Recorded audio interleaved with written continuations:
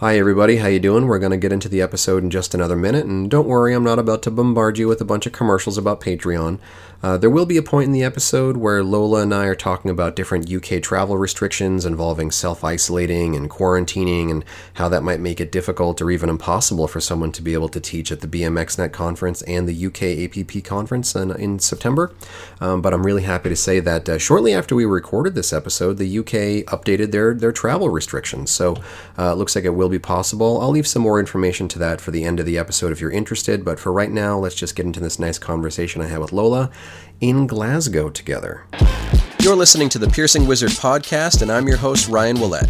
I'm a professional body piercer with 20 years experience. I travel around the world teaching technique and safety classes, and I'm a member of the Association of Professional Piercers. Listen in as I talk to my friends and colleagues about our industry so we can all stay sharp.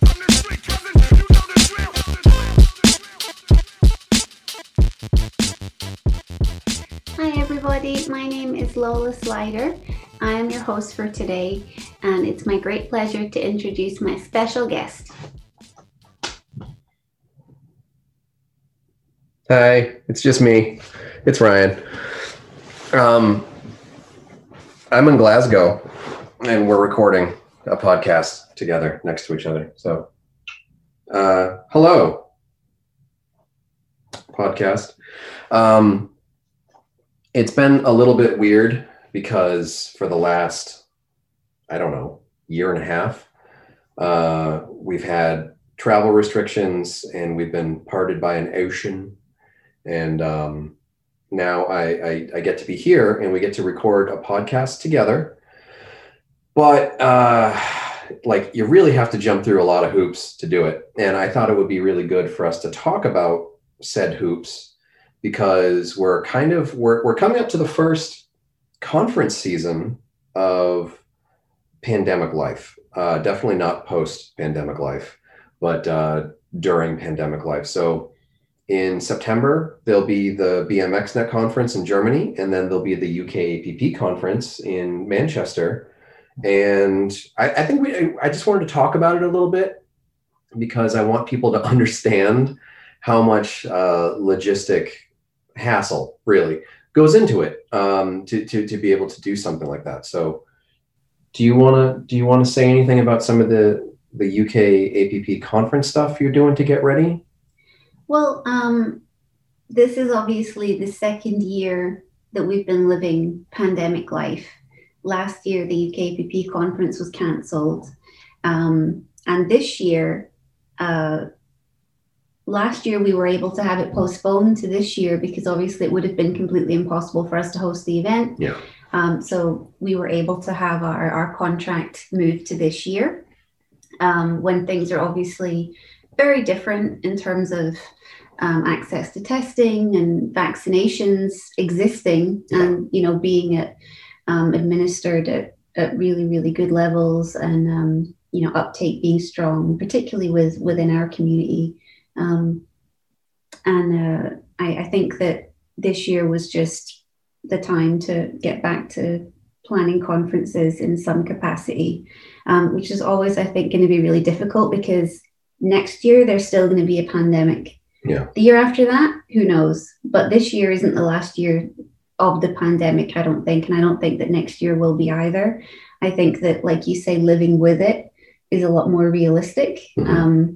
And I think it is going to be quite a lot longer than people think before it's not labeled as a pandemic anymore. So it's a little bit scary being one of the first kind of events to take place within the community in person after the wave of cancellations that have happened for the last year and a half. But given that we had the venue and we had the contract for the premises, it seemed like kind of the time to jump back in and try and put on an enjoyable event for people to reconnect at. There's a big part of me that will think for a while still, is this too soon? Should it be pushed off? Can it be pushed off? All that stuff. But there's also probably a bigger part of me that's like, well, do we wait 5 years before we go back to our lives or whatever? And I don't want to be reckless about it. And one of the big things that I wanted to talk about isn't just that it's happening, but the safety measures that are going into it, and the logistics measures that are going into it for it to be able to happen. Vaccinations are becoming more widespread. And I know that there are going to be some people out there that are like, I ain't getting no vaccination. And like, make your own decision. I got vaccinated. You're in the process of getting vaccinated. You've got your first shot and you'll have a second shot by the time conference comes around. There'll still be some sort of elements of social distancing. There'll be some sort of elements of masking, all that stuff. But so just to kind of explain, I want to explain a little bit of what it took for me to be here to be able to do this. But I also want to talk about what it's going to take for me to be able to be at a conference to teach a class to the public. So for me to be here now, to be in Glasgow in July, to start, I have to get a test at home.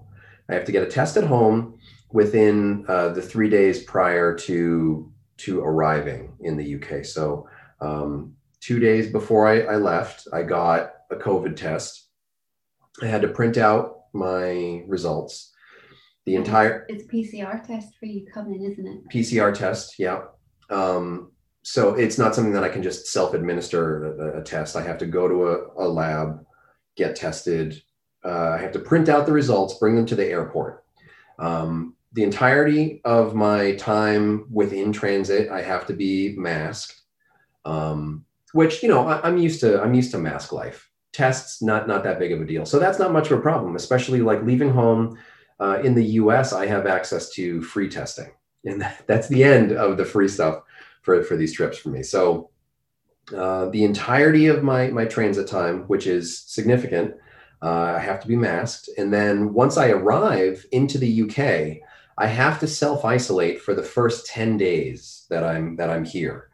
And before I can even board that flight to enter the UK, I have to book a testing package, a test on day 2 and a test on day 8 during that 10 days of isolation. And I have to pay for that out of pocket. That is not something that I can get access to with US testing, with US health insurance, or with National Health Service testing within the UK. So I have to pay for that out of pocket, which is £215 for the day 2 and day 8 test. And I can't even board the flight without filling out a passenger locator form for the UK, which requires me to enter the confirmation code for me booking that testing package.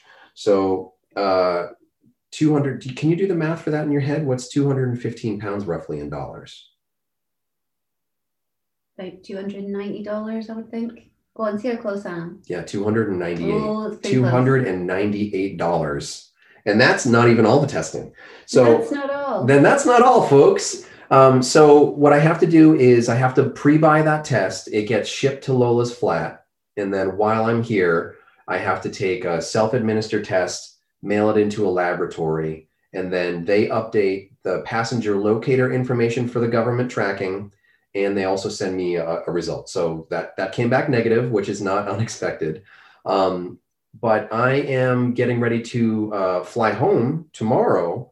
And in order to do that today, we had to leave isolation and go to a testing site. And I have to, obviously be masked when I'm out and about to go to the testing site. They administer a test, and I just got my results via email that I'm negative. So now I have to show that to be able to board my flight home to the US tomorrow. So it's 4 tests. Oh yeah, and I had to that return test I have to pay out of pocket, which is 65 pounds, which is, what's your guess? Oh, about $90. $90. So that's almost $400 of testing. So you have to have 4 tests done within less than 2 weeks. Yeah. 3 of them are out of pocket. Yeah. And you're also fully vaccinated. And I'm already fully vaccinated. Yeah. But the thing is that the National Health Service doesn't recognize my vaccination because it was done through the US system. Yeah, and they have no system, they have no infrastructure in place for recognizing that you're vaccinated. Right. Because all I have is that card, the paper card. Well, you don't know quite well. but you have a record for the NHS somewhere. Yeah. So that's what I'm going to have to do to come over for UK APP. I would love to be able to do both BMXNet and UK APP, because that's typically how they're booked. That's why they're typically booked so close together, because they share a lot of the same instructors, and it's cheaper to be able to just fly over to Europe and then to fly home rather than back and forth each time. But I can't do that. The UK has a system: green list, amber list, red list, and Germany and the United States are on UK's amber list. So that means to enter the United Kingdom from the US or from Germany requires 10 days of isolation before you can break isolation to, let's say, teach at a public event.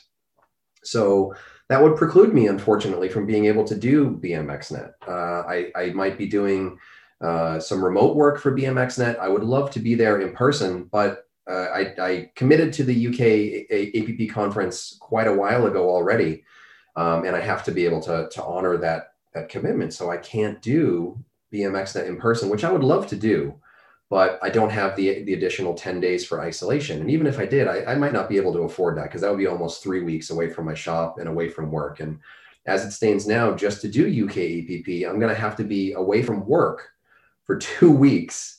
I'm going to have to do 4 tests and 10 days of isolation to be able to teach at UK APP. I would keep as many fingers crossed as possible that the US will be bumped onto the green list before conference. That's the hope. But we're only about 6 weeks away, roughly, from UK APP. 8 weeks. 7. Let's say 7 weeks. Let's split the difference. Metric conversion. The 26th of September. Yeah. Okay. Whatever. So wait, this doesn't get posted when we record it, does it? It's irrelevant. Oh well, then you're right. But still, let's say 7 weeks from when this posts. So the UK, the US just bumped their travel warning for the UK up a level, not down a level. So it's not very likely that the UK will bump either the US or Germany onto their green list in time for conference.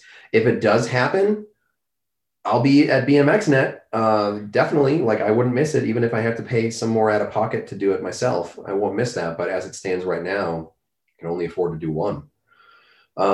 So yeah, when people get frustrated online, and they're like, oh, I can't believe, they might only have these instructors, or only these classes, or only this or only that. Like, you have to realize the logistics that are going into this. You have to realize, like, when people throw criticism at the UK APP, how many people, as far as administration, is the UK APP? 6 people? Yeah. 6 people is the UK APP administration, all volunteering their time, all volunteering their efforts. And it's a lot of time and efforts. I think that one of the big differences this year is every year we try and do better than the last year, like bigger, more classes, more speakers, more vendors. Every year it's just a bigger event. So I think that going back to it this year, it was challenging because there was that desire to deliver something bigger. Mm-hmm. And then the realization that, like, even just delivering what we would normally is going to be almost impossible.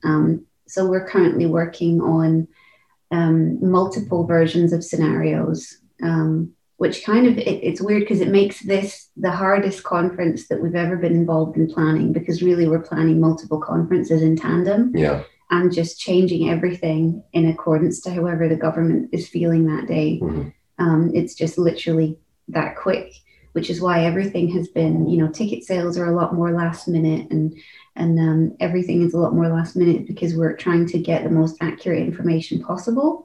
I'm still hopeful that people from the US will be permitted to instruct if they have proof of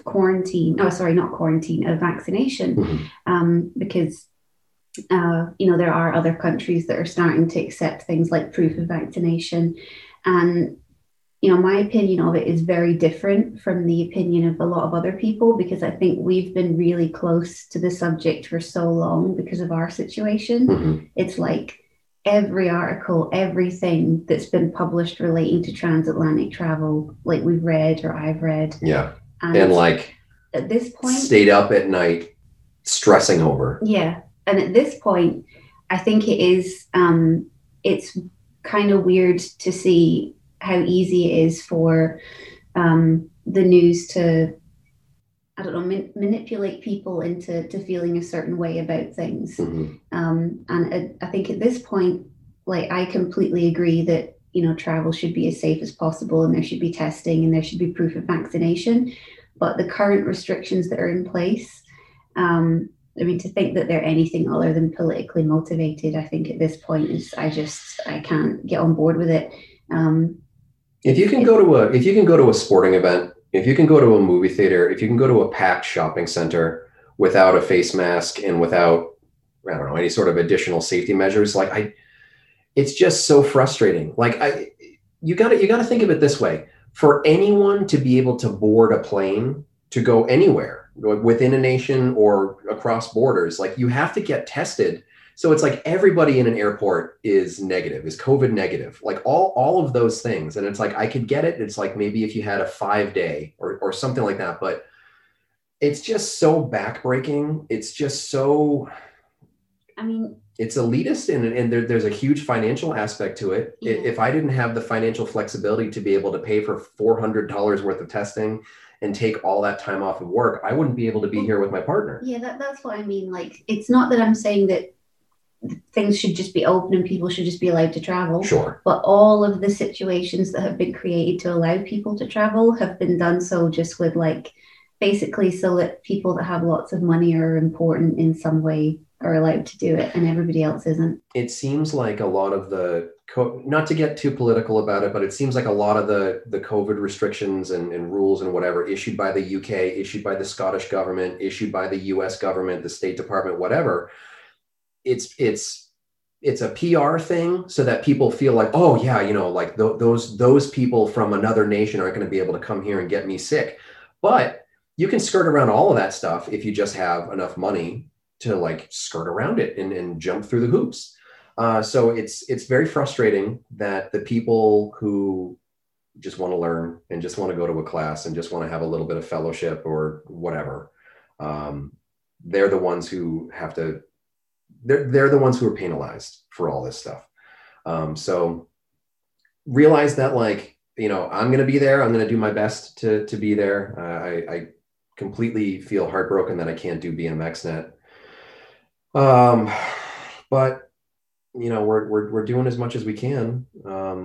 I had to miss that. It's been 3 years since I've been able to teach at the UK APP conference. Last year was canceled because of very viable things, COVID being at close to its peak. The year before that, I had my personal troubles and, not to get too into it, I had a family member end up in critical care in the hospital. And I found out when I touched down in London. I flew from Boston and I was going to Manchester. I touched down in London and turned my phone on to start to get all those messages and see all that social media news of hey, I'm heading to UK APP, but my phone just blew up with my family being you have to come home right now. Your mother's in the hospital and, we don't know what's going to happen. So I had to have a complete panic attack, turn around, literally go home and deal with a miserable scenario in a hospital rather than be at the UK APP conference in 2019. Yeah. So I haven't been able to teach at UK APP since 2018. So I really felt like it was something I had to do this year. I had to be there and, I wanted to be with you and support you. But it just, if it could just be a little bit easier, if it could just be a little bit more rational, a little bit more fair, a little bit more sane. Well, see, this is the part of me that is still hopeful that things can change because they're not rational and they don't make sense and they're not based in any kind of transparency. Yeah. So you never know.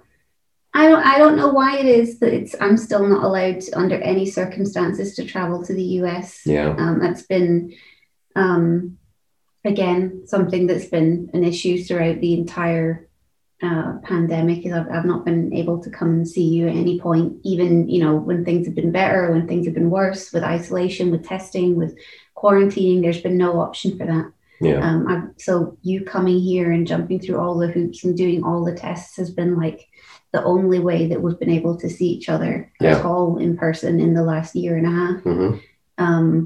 And it's frustrating because like almost the entire narrative surrounding travel is about, oh, people just want to go on holiday. Well, they should just not go on holiday because there's a pandemic happening. And our situation, even though it's been shit, we're still like in the beneficial position of just having each other to worry about. But, you know, I've been in like forums and things that share information about travel issues and travel restrictions because they change so much to get all the most up-to-date news and information. And there's so many people that have like children they're separated from, people that have cancer they're separated from, people that literally can't actually get married or get engaged or get the visas to do those things, because even though you can still submit applications for that,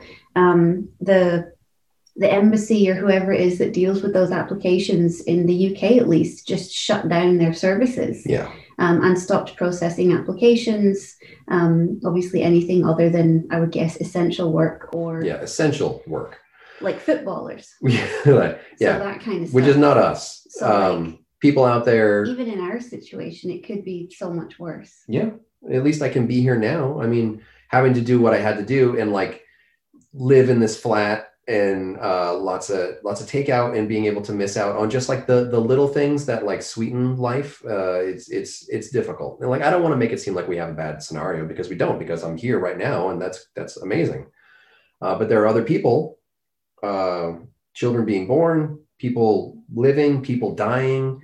And there's nothing that can be done to see their loved ones across a border right now. Like if something happened to you in America, I couldn't be able to go and see you. You could literally die back at home and I wouldn't be allowed to go to your funeral or anything. Let's try not to. Well, no, I'm just saying as an example, like that's what happens to people. And there's like, but you know, I think a lot of the time the news just portrays it as like just selfish people wanting to go to the beach. You want to go to the beach, which is like, you know, kind of devastating for like hundreds of thousands of separated families.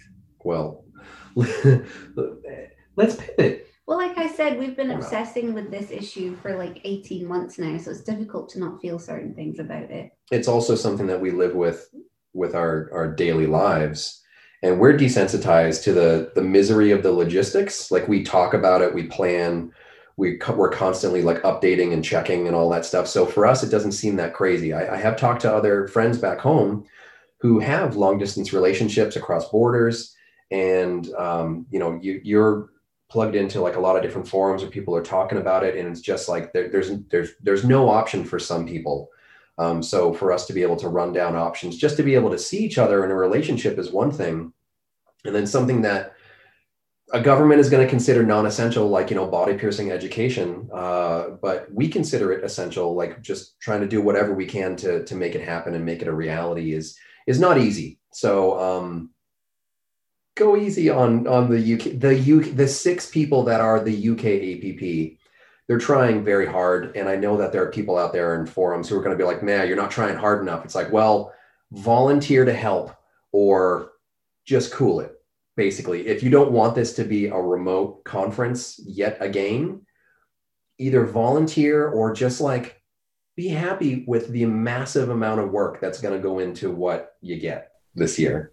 I think sometimes people confuse the concept of being supportive and engaging with just, you know, blindly ignoring things that bother you. And that's something I always try and stress with UKPP stuff. Like, I don't want anyone to do me any favors. Neither does anyone else on the board. Nobody wants you to be extra nice to them. Nobody even wants you to be nice to them, period. Just communicate if you're feeling a certain thing, if you have certain worries, if there's something that you're thinking, hey, how's this going to work? Send any board member an email, and they'll be happy to like engage with you and discuss it with you via email. An important thing to say, though, is sending a personal message. Like if I send a Facebook message to Lola, that's not the same thing as telling the UK APP president. Emailing president@safepiercing. Whatever the fuck. That's how you do it. So, but like, I don't want to go too far down that No, thing I where we're know like that. scolding I'm people. just saying when you say things like, "Oh, go easy on the UKPP," it's like it's not that I want Oh or no, anyone on the board wants any kind of favors no, no, or no. special Hold treatment. the I think that UKAPP accountable, right, but realize that they're human beings and they're volunteers. you just have to communicate to do that. Yeah. Like if there's something the matter, if there's something that you want to talk about or an idea even or something that you think would be beneficial, like we would love to hear it. Mm-hmm. And I know it's frustrating and whatever. I get frustrated. I get frustrated at organizations, at groups, but I have the perspective of, well, I'll just roll up my sleeves and see if I can help in some sort of way. But whatever. I don't want to scold people over that. Everybody's free and entitled to their own opinions. At a certain point, though, it's like I'm just gonna probably not value your opinion so much because you're very cruel online. But whatever. So UKAPP is happening one way or the other. I'm going to do my very best to be there. And that's probably going to mean me taking 2 weeks off of work to teach for, let's say, 2 days. It's a lot of out-of-pocket expense, which hopefully will be, absorbed by one of these organizations. But one way or the other, I'm going to be there. So other people are going to be in the same scenario too. Conferences are going to be different. BMX is going to be different because of limitations for instructors. UKAPP is going to be different for limitations of instructors, but realize that it's not just people being lazy. So, yeah. Anything else you want to talk about with that stuff? Really, I mean, like I don't want to make statements for the board or anything like that. Yeah.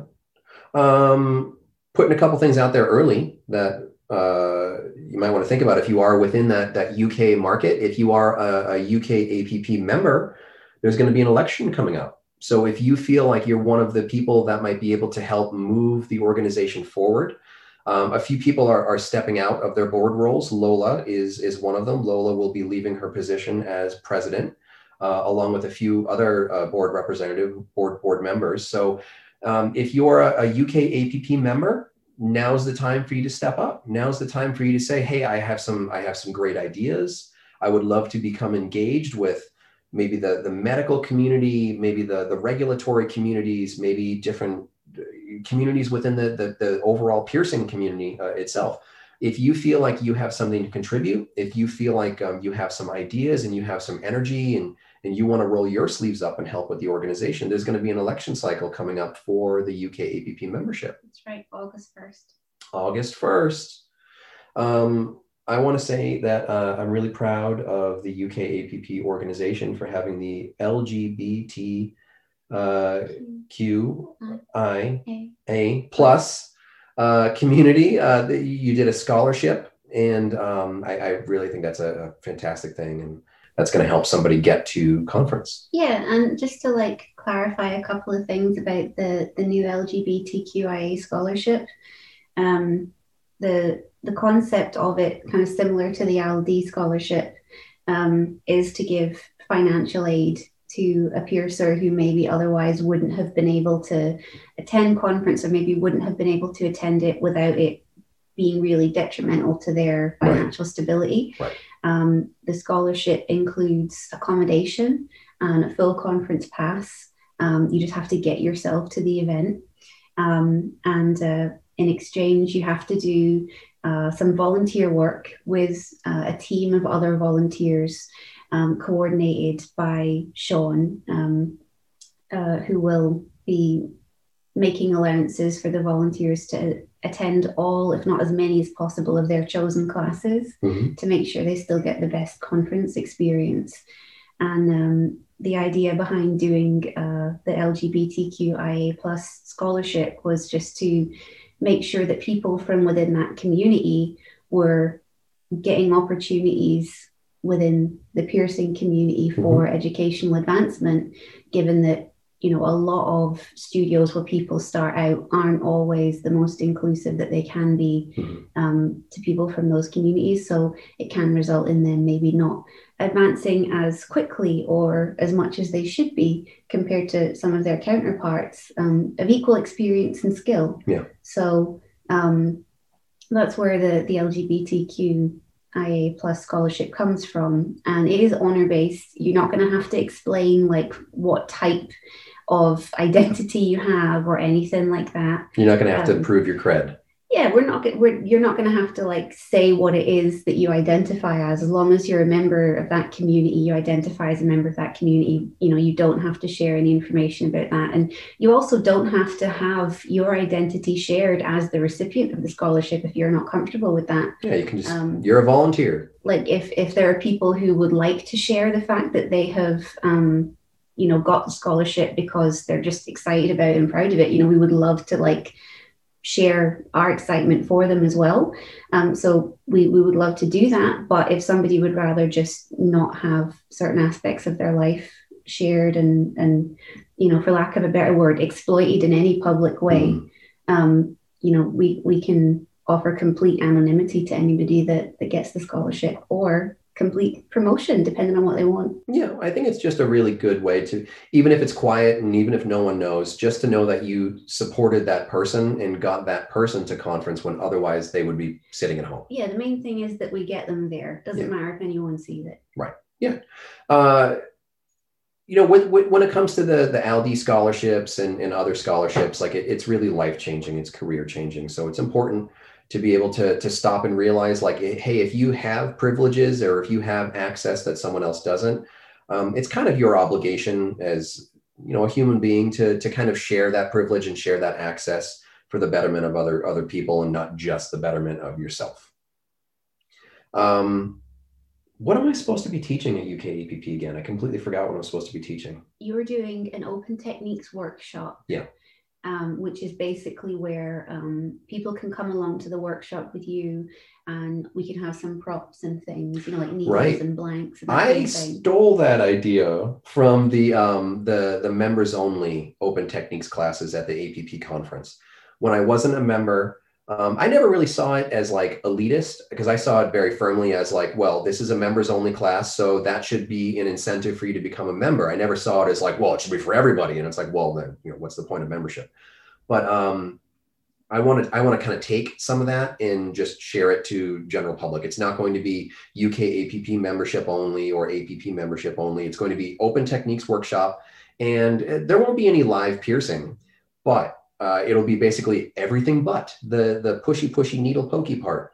So I'll be able to show, hey, how do you mark paired nostrils? Or actually, maybe I should have somebody show me how to do it. Didn't we do this the last year? Not last year, but the year before. Weren't you going to do it? And then, because your classes went ahead with substitute teachers. I don't remember. I remember Baron stepped up and helped. Alex stepped up and helped. Yeah, and Baron and I'm sure, did your something similar to an open techniques workshop where we were using blanks and things to show how we would do piercings and how we would do certain types of tissue bracing. Yeah. So that was a class you were going to do, but you never got to do it. Right.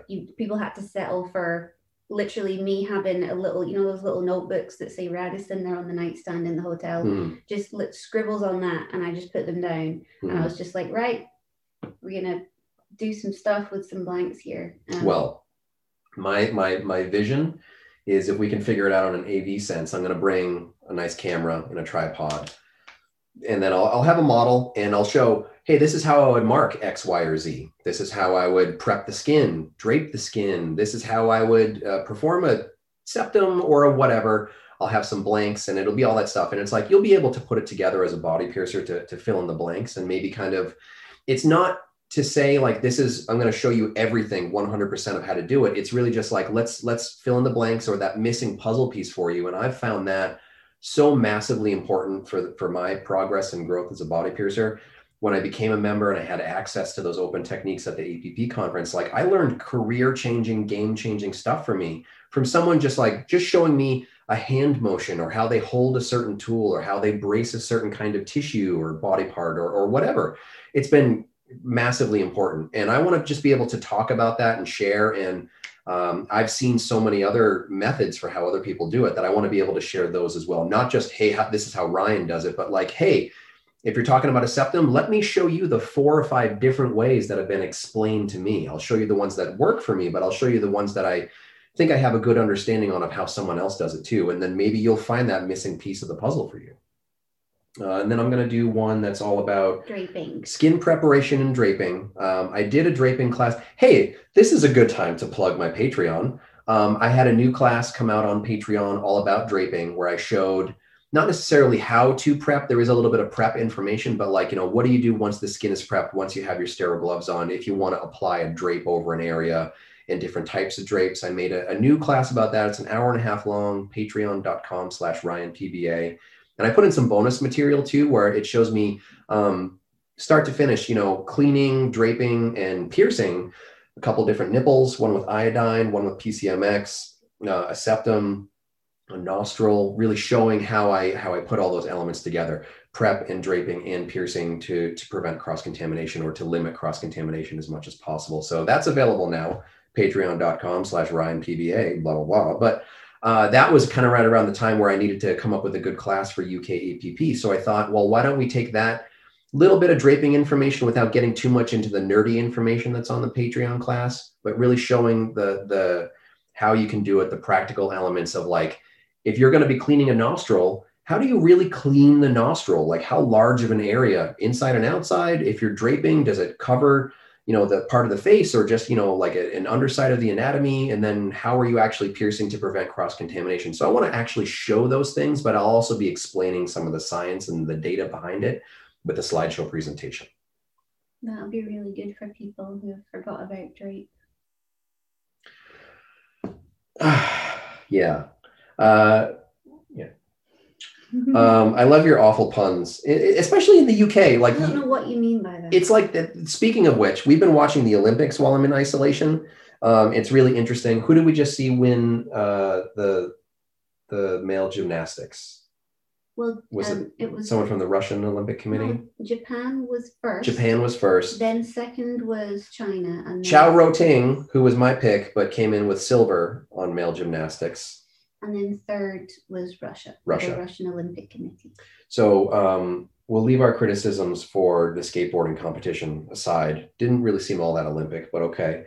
But we watched a bunch of other Olympics. And what was I rolling this around to? With something else just a second ago, something about competition. I don't remember. It was like 30 seconds and I forgot it.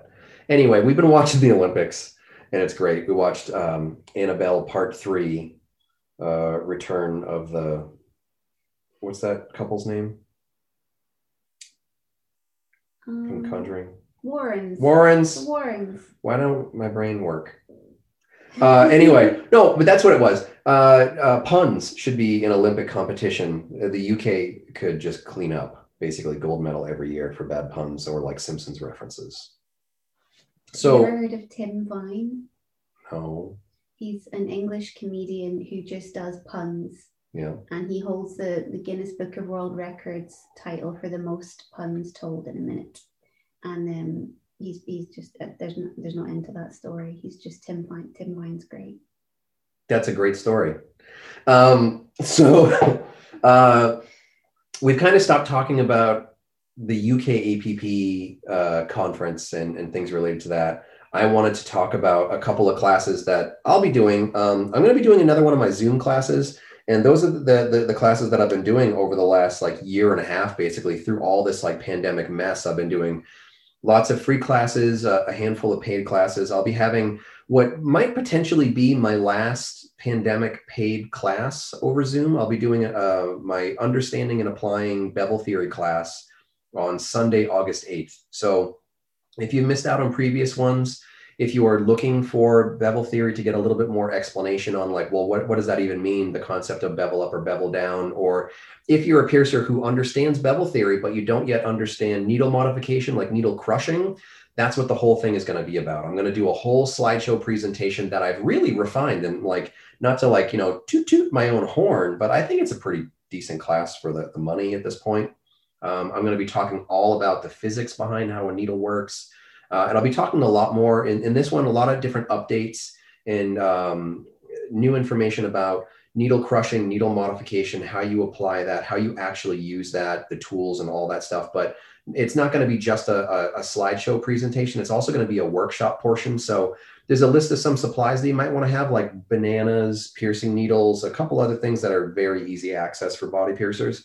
But I'm really going to be dialing it in. So it's not just going to be me explaining it and you hopefully getting it. I make sure that everybody gets it by the end. And a lot of hands-on stuff where you can really like see it and feel it, and then you can start rolling that into your practices at your shop. So that'll be Sunday, August 8th. That is for professional piercers only, but piercers of any skill level. I don't care where you are in your career, as long as you're in a studio while you're doing it. That's really the only important part. So all you need to do is prove that you're working in a studio. It doesn't take much. I'll accept apprentices. I'll accept people who have been in the game for 20 years. You just need to have something that says like, hey, I work in this studio and I can prove it. And that's it. So it's going to be, open to piercers of all skill levels. And if you're a subscriber of mine on Patreon, I'm basically going to give you 1 month subscription as a discount. So if you're on that Archmage tier, to get access to the draping class and all the other on-demand content, you're going to get a $15 discount off of that $100 class. So it comes out to really affordable for a body piercer. You get a lot of information for it. And like, I don't want to be nickel and diming people, but I just want to be paying my bills. So you've taken all of my classes basically at this point. I appreciate all your support. What do you think of my Bella Theory class? And say it as just Lola body piercer, not Lola's, towards Lola's boyfriend, right? Which is Ryan Willett. I've been to a few iterations of it, and I think that you've definitely refined the format really well, because it was a class that you taught in person over and over again for like a year, 2 years. Well, on the road about 2 years. It was something that you had taught in person many times, and it is a practical hands-on class. So I remember 18 months ago when you did the first online version of it, there was still a lot to iron out in terms of how is this going to work. And I know that you've invested a lot of time and money in the past few months on new equipment and things like, lighting and, better quality camera and all that kind of stuff to try and just make sure that people can see as clearly as possible. Mm-hmm. And I think that it's good that you have the actual presentation to go over all of the actual like concept behind everything. Yeah. And then there is very much still a workshop, and you do communicate individually with each person at the workshop. So it's not a kind of follow along with me and fuck you if you get lost kind of thing.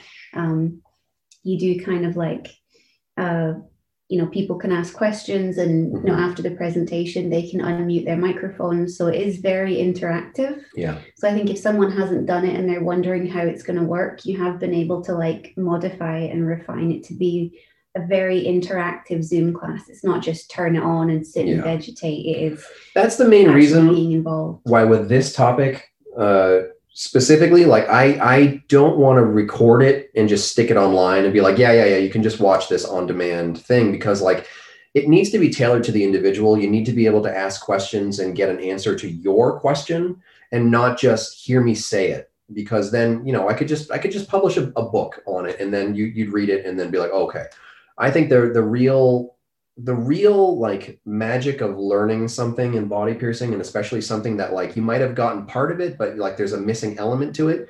It's the interaction. It's like the one-on-one interaction. Ask me a question and I will explain my interpretation of the answer to your question. And then we'll do workshop parts, and I'll be like, okay, you're doing it this way. Try it this way. I can watch you do something and I can give you feedback on it and say, why don't you try this? Or why don't you try holding the needle this way or making this motion? Which is as close as it gets to one-on-one in-person training as I can possibly do over Zoom. And that's the reason why I don't want to just have a recording available that somebody can just watch whenever, because it needs to be interactive. I think you do a good job of like fostering an environment where people feel comfortable to ask questions, because they do ask questions, and lots of people will at that point during the workshop element be like, okay, Ryan, my thing's coming out like this. Why is it coming out like this? Yeah. And I think that it's really, really a sign that you've done a good job if at the end there are questions and there are people interacting. And I think that's something that's been missing from the in-person classes, not being present, because there are so many times that after an in-person class, people won't put up their hands, but when the class ends, they'll go over and talk to the speaker and say, hey, I didn't want to ask in front of everyone else because I didn't want to look like, the only person that didn't know, which is very rarely the case. Right.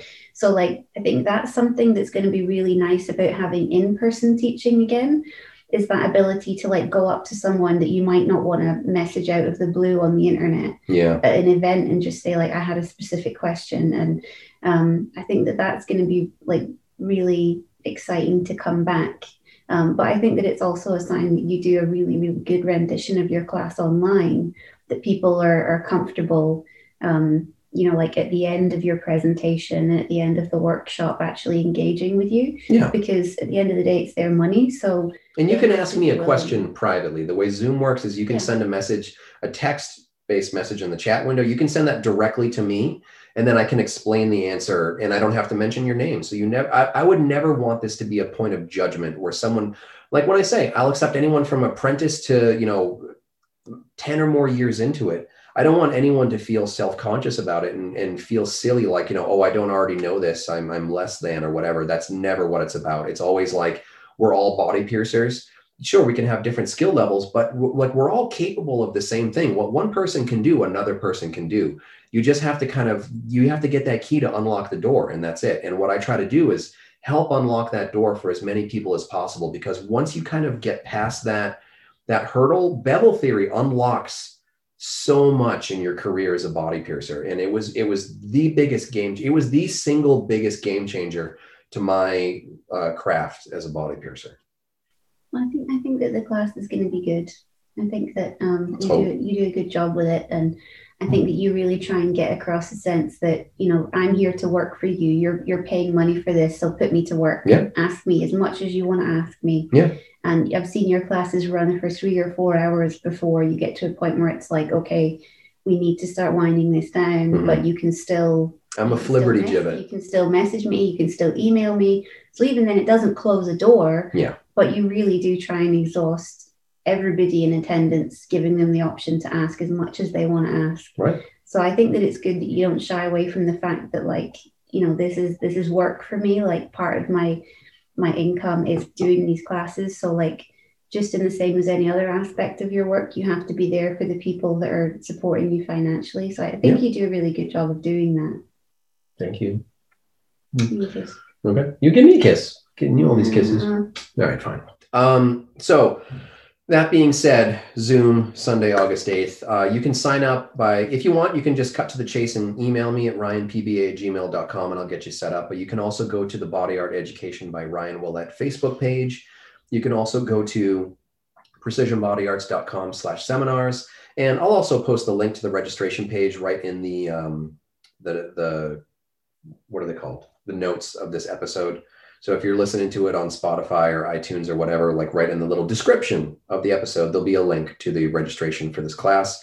It's $100, but you do get that Patreon discount. So if you're not already a Patreon follower, supporter, whatever, sign up for a month of Patreon. And it's like getting that month for free, basically, because I'm going to give you that same subscription amount in a discount. A really big thing, which is going to be kind of an experiment, a test for me, but I'm really excited to say that I'm going to be doing my first live and in-person class again on Monday, September 6th in Chicago, or like the Chicago area. It's going to be in Schaumburg, which if you live around Chicago, you know it is Chicagoland, but it's going to be live on Labor Day, Monday, September 6th. I will be in town and I'm going to do a class. So if you want to come to it, same thing, Body Art Education by Ryan Willett on Facebook.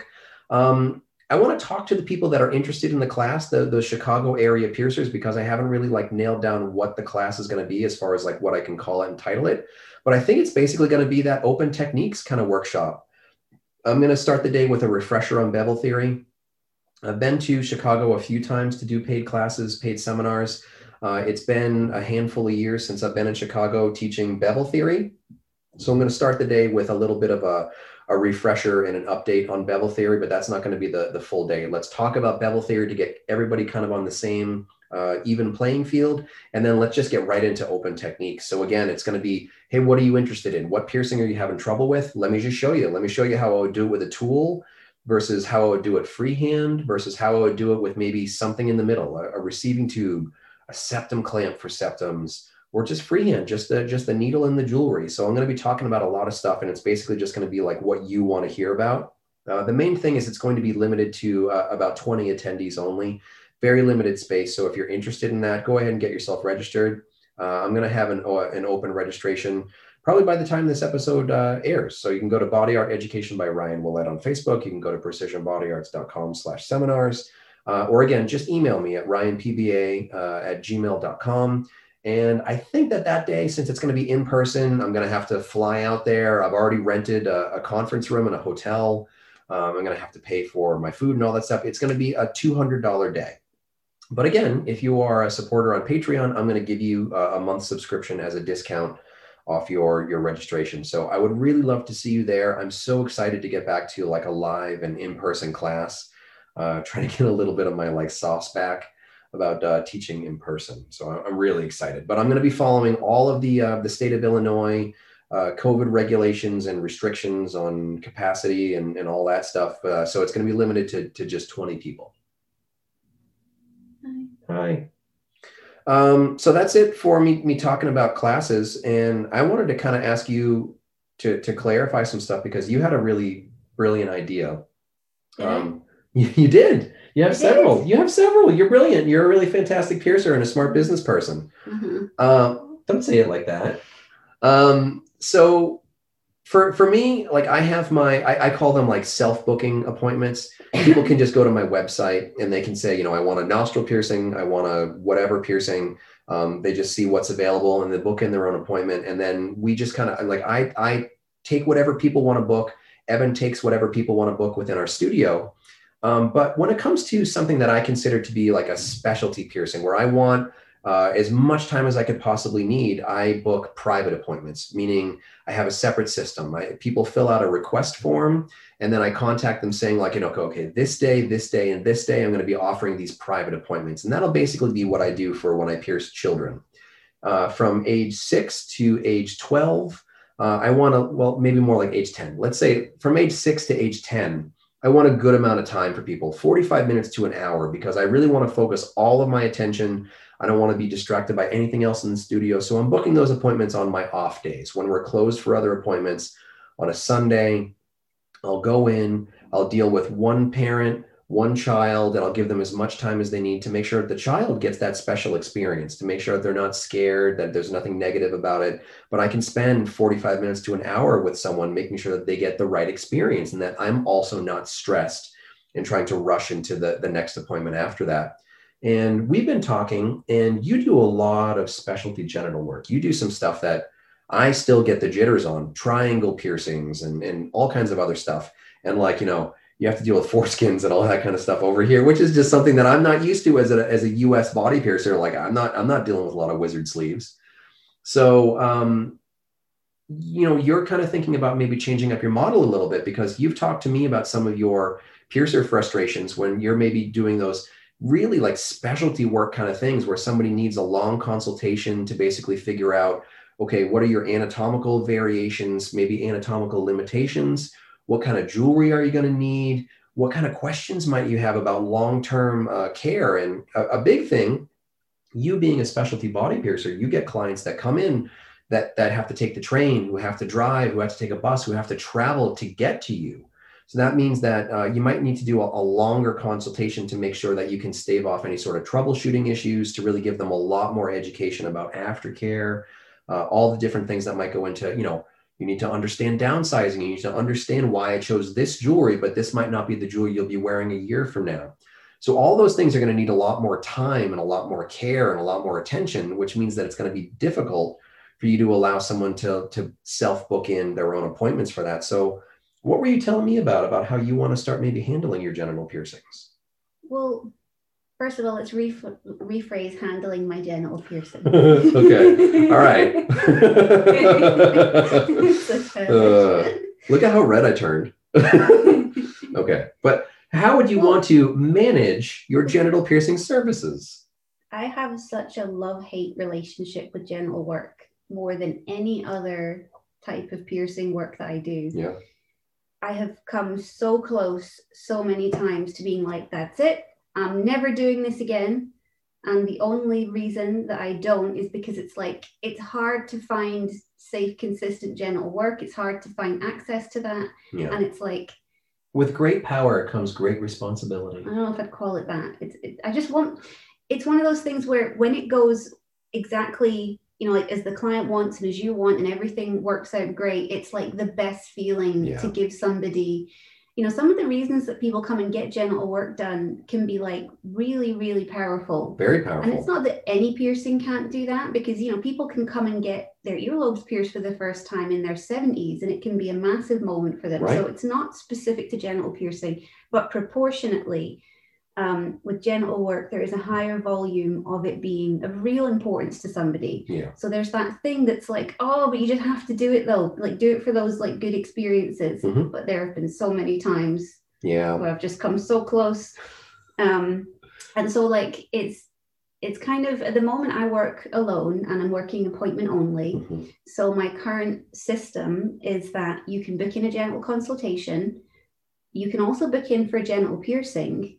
But I am very clear, if you just book yourself in for a genital piercing without having doing the consultation, if you come in and it turns out maybe we can't do the work that you wanted, you are still liable for a portion of that time that you've reserved, because there's a limit to how much time I can block off to potentially do nothing. It's very fair. And a lot of people sometimes have difficulty understanding, like, oh, so I have to pay to do a consultation and to get pierced. And it's like, well, no, you could just book in to get pierced, but then you'll be liable for that time just the same as you would have had to pay for a consultation. Right. And then some people will then book the consultation and the piercing back to back, but then maybe not be able to get the piercing. And then that's an even bigger amount of time. Give people an idea. Is that an hour and a half out of your day? I used to do just an hour for genital piercing. There was no consultation. It was just, you would come in. If we can do it, we can do it. If not, then not. Then more and more people, a lot of people want to do a consultation because they're not quite ready to get pierced, but they do want to know what they can have done and what should I do to prepare and how is it going to heal and all that stuff, which is all really good to know in advance. And a lot of people also aren't comfortable having those discussions online, and there's a limit to what I'll discuss online. So I then started doing, well, I'll do a consultation, which is I think half an hour, just to give us plenty of time to talk about everything. And then I cut down my actual appointment of genital piercing to 50 minutes. So I like chopped a little bit of time off of that. But still, that's a massive amount of time out of, what's your typical workday? 6 hours, 7, 8 hours? I fluctuate depending. I do. Let's say an 8-hour day though. Yeah. That's, taking an hour and 20 minutes out of that where maybe not doing any work at all. Right. And zero income. And so trying to explain that to people, it can be challenging because some people are like, oh, so I have to pay just to come in and just to go for this. And you're like, well, in this one scenario, yes, because in the past, when people could just walk in, any problem, any issue with their piercing, anything they want to have anatomy checked, not really a big deal to just take a quick look, not going to even charge anything for that. Sure. But in this reality,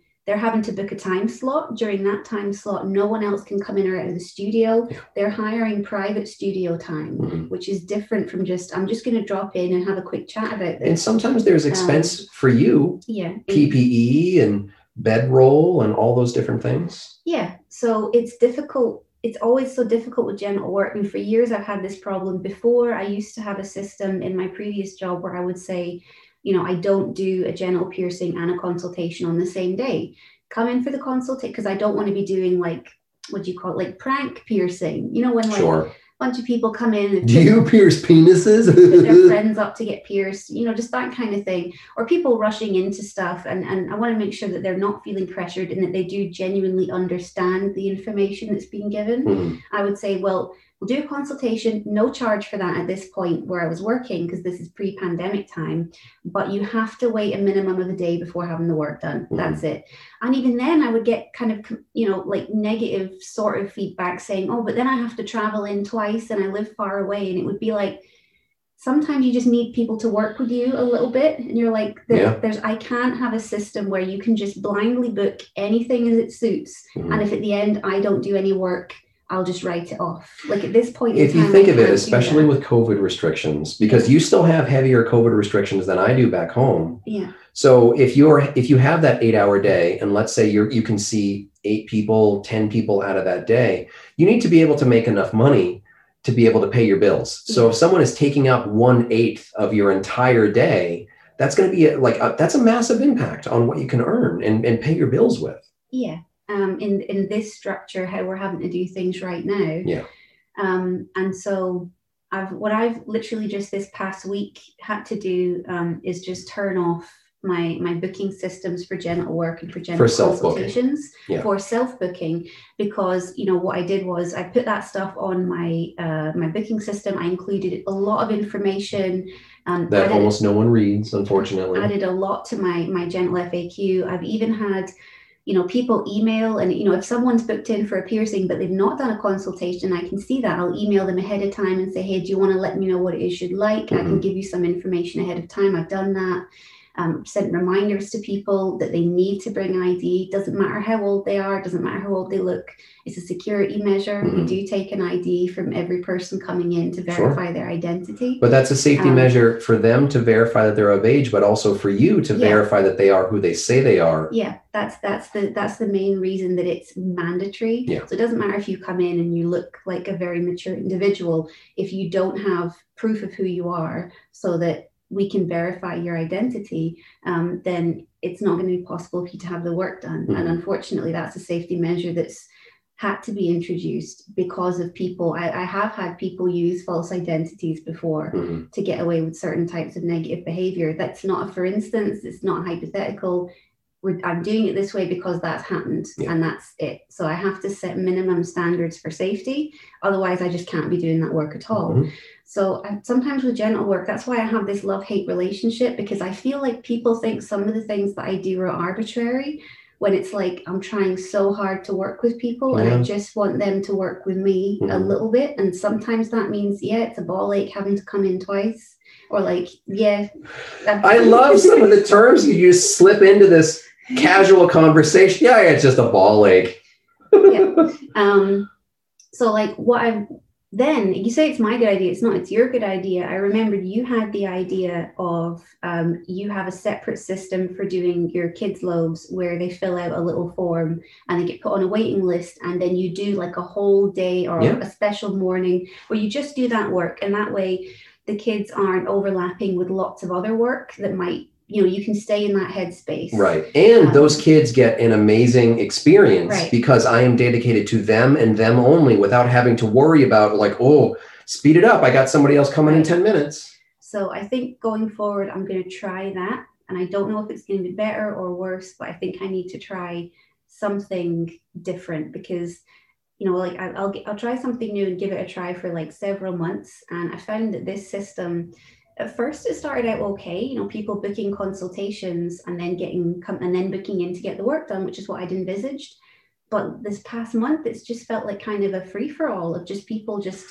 Well, from what I've seen as your partner, even if I wasn't a body piercer and you would just be kind of venting about your day, it's just that I think like a lot of other service industry things, people are just so tense and they want to get their gratification and they want to have it their way. And when it comes to something that's so individualistic as this is dependent on your anatomy and so many other different factors, it's not something where you can just have a burger with no ketchup. It's not that. It's you're coming to someone that I would consider an expert, who is one of the leaders in your field, especially for that particular service, especially within your particular region. And it's okay, if you're taking this entire day out of your life to come to Forest Piercing in Glasgow to get pierced by Lola, you need to at least conceptualize the fact that you can't just go to anyone. You can't just go to someone 5 minutes away from you. You're making the effort to come to Forest. And you have to realize that, Forest has what they need, their criteria to be able to offer you that excellent level of service. And a lot of that depends on time. And if your time is worth something, you can't abuse that time and just have it be if it doesn't work out fine for me, no bother, I can come back on another day. But that means that you can't earn the bills to keep Forest open and to be that place where people can go to get those services. So you have to be able to have respect both ways. You're trying to respect the client's time by trying to basically steer them into a framework that gives them what they want, but also lets you do it in a way that you don't have to tear your hair out. Like you can actually service them better in this way, I think. Well, yeah, because at the moment you can book yourself in, and then people do that. But another thing that can happen is people don't, maybe aren't familiar with the right terminology. Mm-hmm. Even maybe not been able to do any kind of anatomy checking. They might ask for one thing, but what they're actually going for is another thing. That's very common when people come in from my studio. They're asking for, they might ask for a VCH, but what they really wanted was a triangle. And that's something where that's a whole other conversation about anatomical viability and available jewelry and troubleshooting and healing time and et cetera, et cetera. And it's like, that turns like something like I would consider a VCH to be a very commonplace piercing, where I can pierce probably as easily as something like a nostril. But if it's a triangle, it's a totally different conversation that I need a lot more time and preparation for. And those situations are all completely fine, but those are the situations where I would say, well, you really would have benefited from a consultation. Yeah. And then be like, I didn't want to do that. Yeah. And it's like, okay, so now we have to go twice as fast. Mm-hmm. But then a lot of people don't like to be rushed. And I've been in situations where I've said to people, look, I can do the full consultation for this, go over all the aftercare instructions with you and get piercing done in 50 minutes, but it's going to be pretty rapid. And some people are very nervous, and I'm like, are you okay with that? Or do you just want to talk about it and we'll book the piercing for another time? And when you're nudging them along, they might feel like you're pushing them or forcing or rushing them. I just try and be very transparent and say, like, we can do either. If you're really confident in getting this done and you don't have a lot of, anxiety around it, we can just power through and get all this done if you can get you taken care of. But if that's not what you want, that is completely fine. Mm-hmm. We can just spend half an hour going, looking at jewelry and looking at aftercare instructions and different, possible placements that you could have done. And I can make you a little list of things that would work for your build. You can take it away and look at some pictures of them. We can do that. Just, let me know what it is you want to do. So it's just trying to create, I don't know, some kind of system for myself where I can have any idea what it is I'm going to be doing each day. Yeah. So I think having a form to fill out with where I can just get them to give me some information in advance. What is it that you want to do? Is this something that you've, had done before or been anatomy checked for? Have you not had that done? So that when they walk through the door, we're at a certain level of understanding with each other. Mm-hmm. And if that level is 0, then that's fine, but I know that it's 0. Right. Or if they come in, they're already, they're like, oh, actually, I've got a lot of work done, and this is something I've researched quite a lot, and maybe they're a bit more confident. Mm-hmm. We know what level we're at. Because with everything being private, it does put a constraint on things for time. And I don't ever want anybody to feel rushed into getting general work done. I also can't force people to book a consultation, but a lot of the time they would really benefit from one, mm-hmm. but sometimes they genuinely don't need one. So it's one of those things where I'm still trying to find the balance for me, but that's the point, is that I'm still really trying. And I just need sometimes for members of the general public and potential clients to just work with me a little bit. Yeah. And if they come in the door and they can't get exactly what they want, which I had no idea what was, and we've not done a consultation, and and maybe all that other stuff, maybe they haven't read the information that's been given to them, it's like there's a chance I'm not going to be able to do the thing you want today. Mm-hmm. And unfortunately, that then has a pretty significant negative impact on me financially because of the time that's allocated. Yeah. It's easily almost double that of the average appointment time for someone coming in to get some other type of piercing done. And also, I need to say it, you do stellar genital work.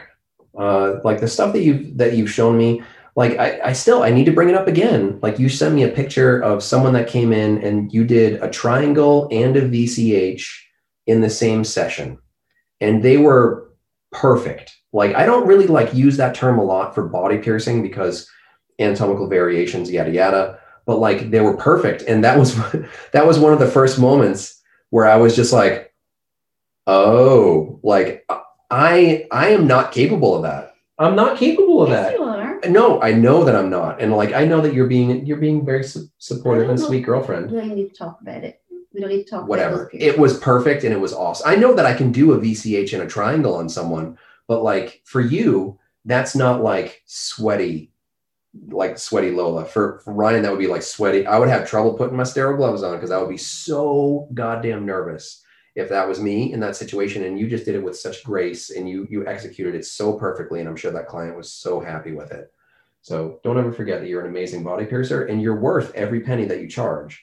So right now in the world that we have, like, realize that it's almost a gift to you. Like, if you've had to be closed for months, if you've had to completely radically change the way that you handle clientele, if you're just starting an appointment only career after 10 or more years of piercing, take it as a gift and realize that, like, you can rethink things. If you're fortunate enough to be the decision maker within your studio, if you're fortunate enough to be the business owner, to be the senior piercer, to be the person who's trusted with those decisions within a studio, take it as a gift and realize that, like, you can set the schedule however you want. You can have your moneymaker days where it's just like, okay, I'm going to have self-book appointments, 8 hours, 10 hours, however much you want. You give yourself some breaks, honestly, but those can be your moneymaker days where you're doing your earlobes all day, your nostrils, your navels, your nipple piercings all day or whatever. But, like, the other things that really gives, like, the deep satisfaction to clients and does take more time,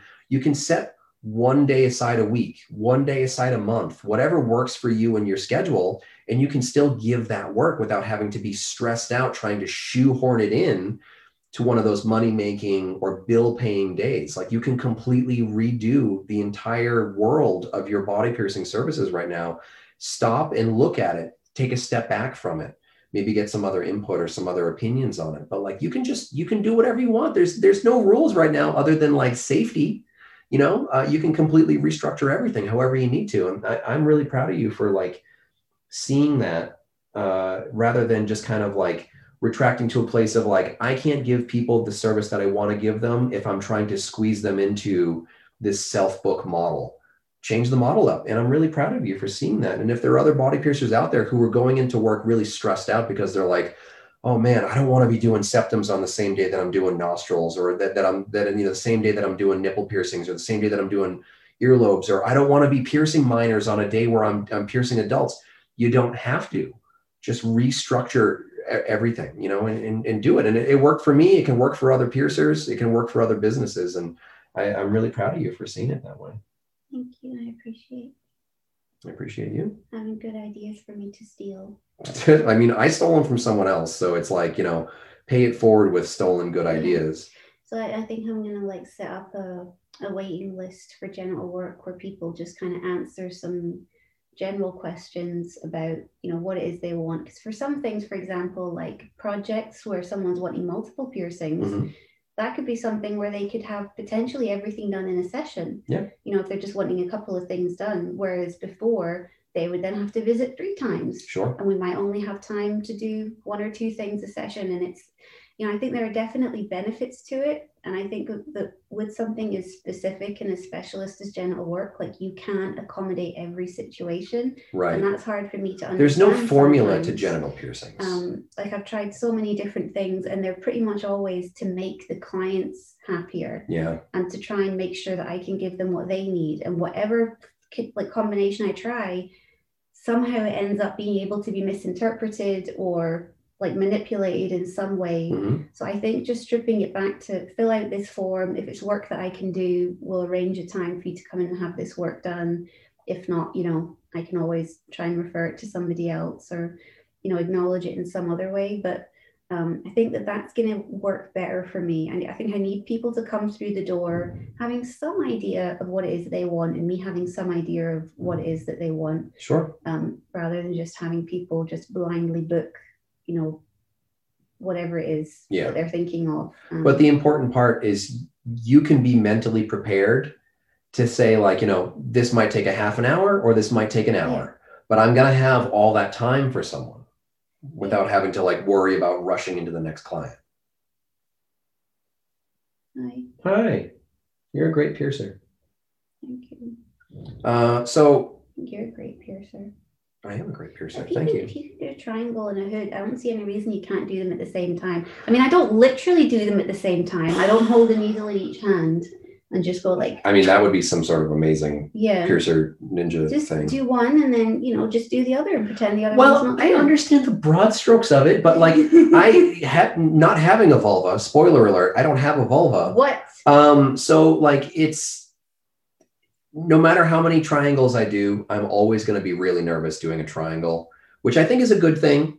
I don't want to go into it just being like, I got this and then like blow it, but like, yeah, you're just, you're exceptionally skilled.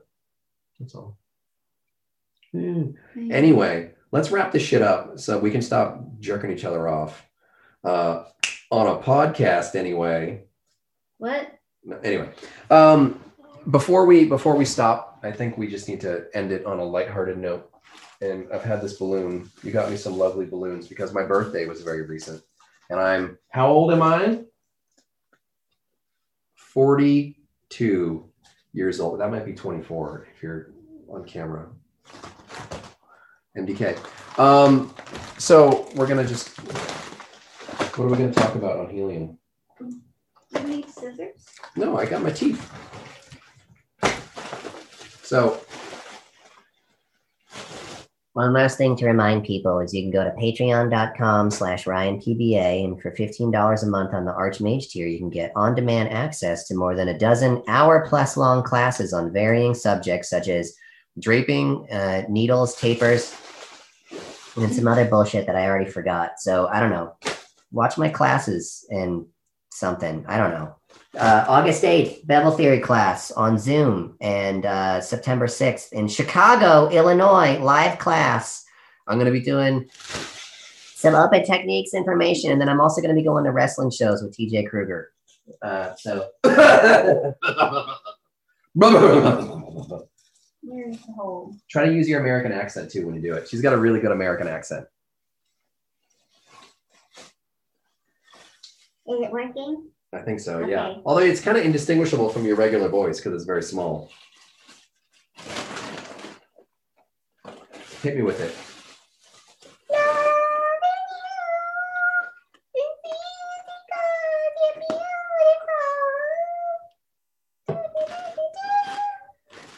I think only dogs can hear You that. missed the high note.